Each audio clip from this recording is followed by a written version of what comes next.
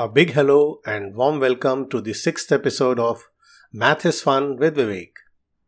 In the fifth episode, we had discussed the properties of geometric progression and how we can find out the sum of given number of terms as well as infinite converging series without remembering any formula.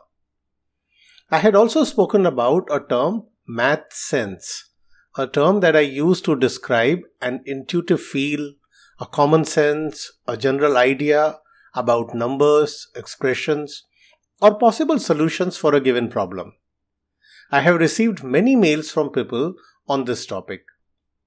Some have appreciated it, while some have asked for more tips on how to develop better math sense. My recommendation to them is that do not try to do mathematics using memorized formulas, but try to use first principles more often. Second important thing is to think of a problem for multiple angles, as mathematics has this inherent beauty that one can reach same solution from different approaches. Using multiple approaches improves your math sense, and after some time it becomes your second nature.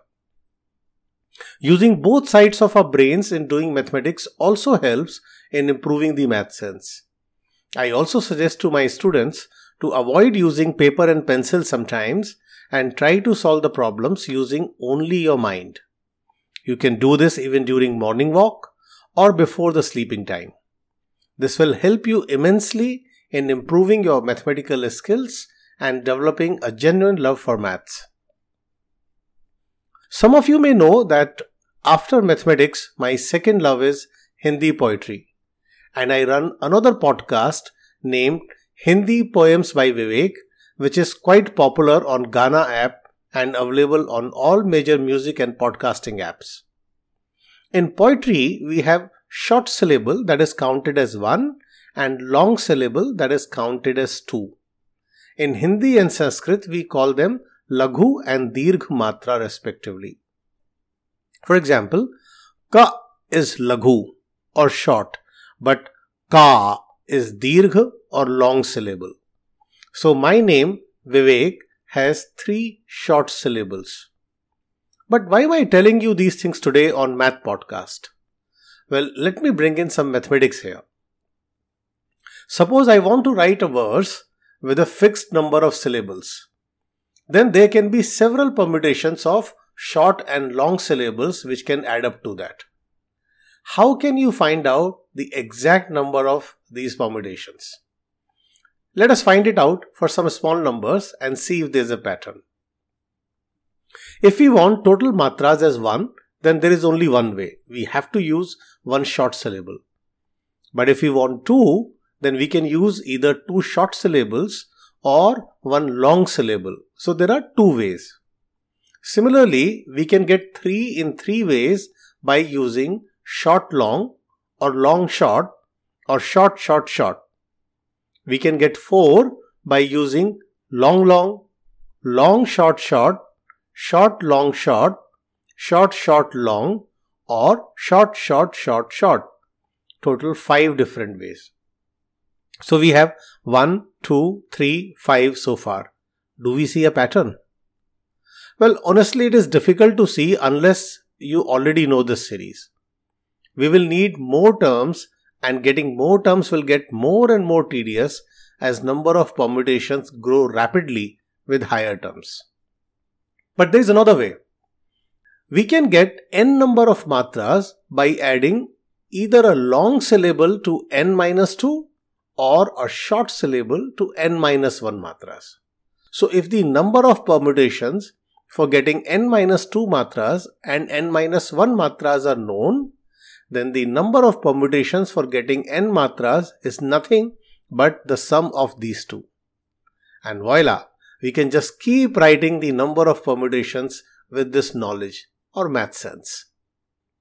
As we already estimated that the number of permutations for 1 and 2 matras are also 1 and 2, therefore for 3 it will be 1 plus 2, that is 3, and for 4 it will be 2 plus 3, that is 5, and for 5 it will be 3 plus 5, that is 8, and for 6 it will be 5 plus 8, that is 13, and we can go on like this to create this beautiful sequence that is 1, 2, 3, 5, 8, 13, 21, 34, 56 and so on.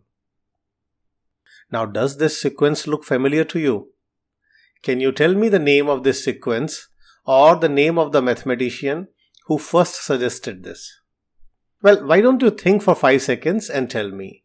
Your time starts now.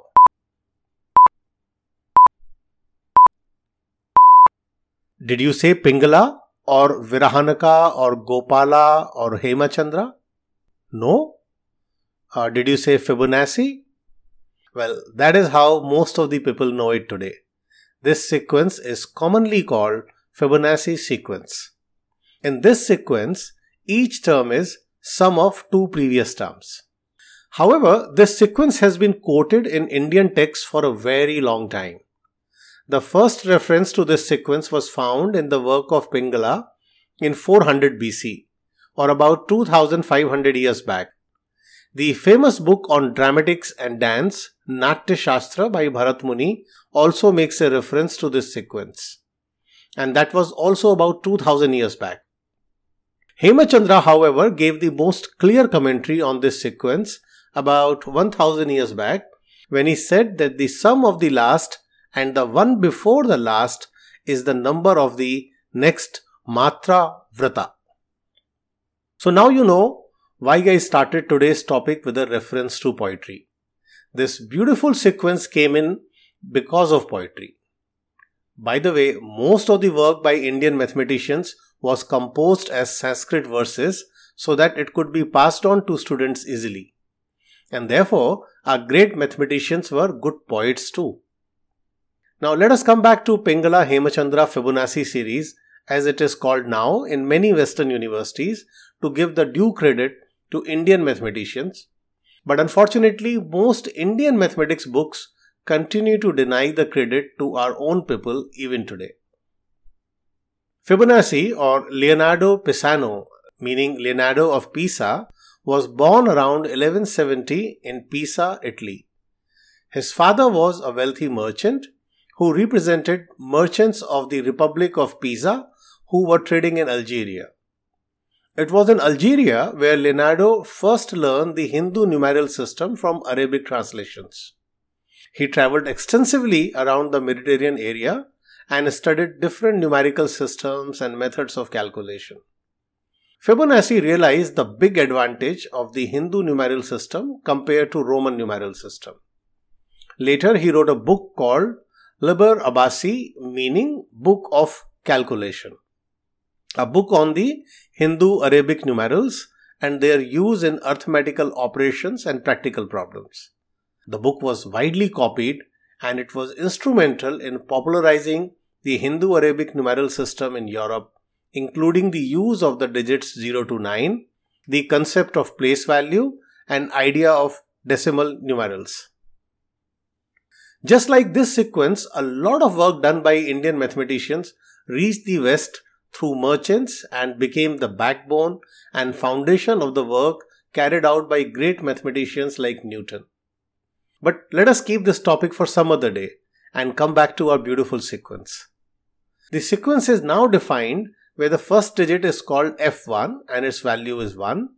F2 is also 1 as it is taken as the sum of F1 and 0. F3 is 2, F4 is 3, F5 is 5, F6 is 8 and so on.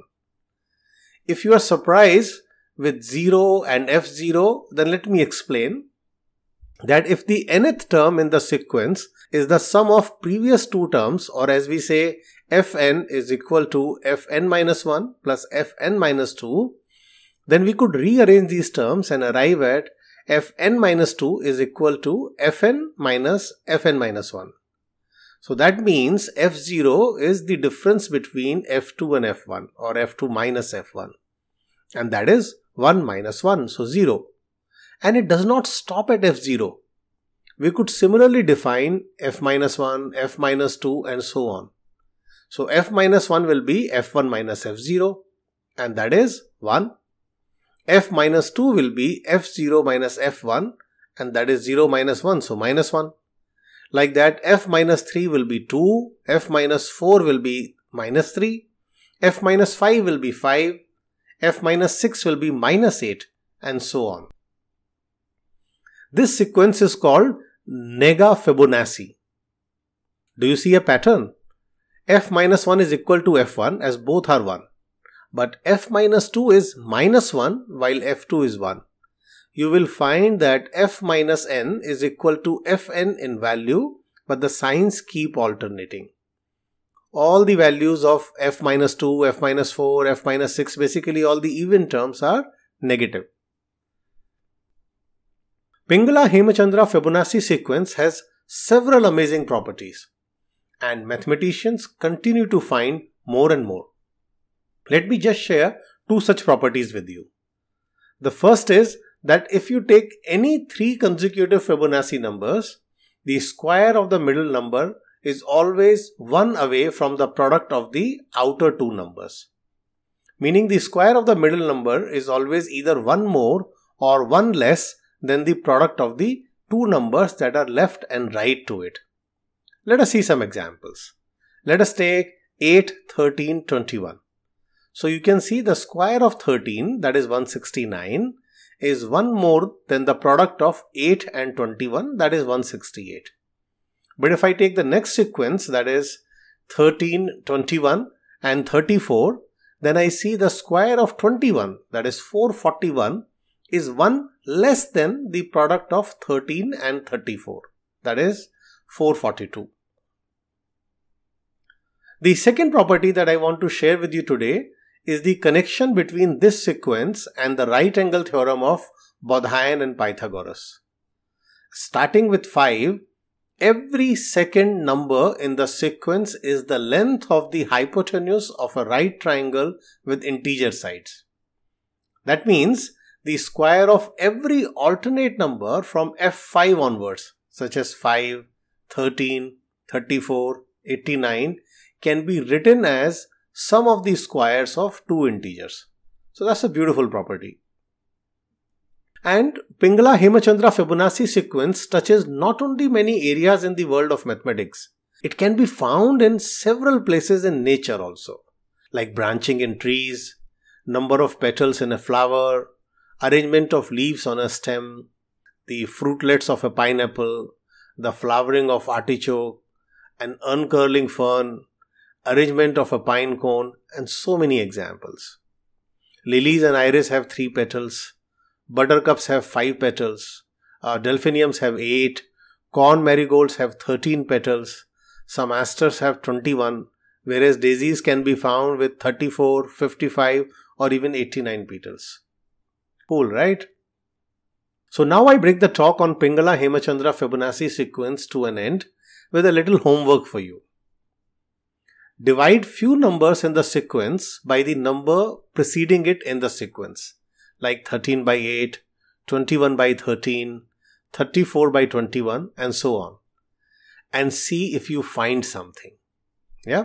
You can send me your findings by email on mathisfunpodcast@gmail.com. Now it is time for the answer of previous week's puzzle.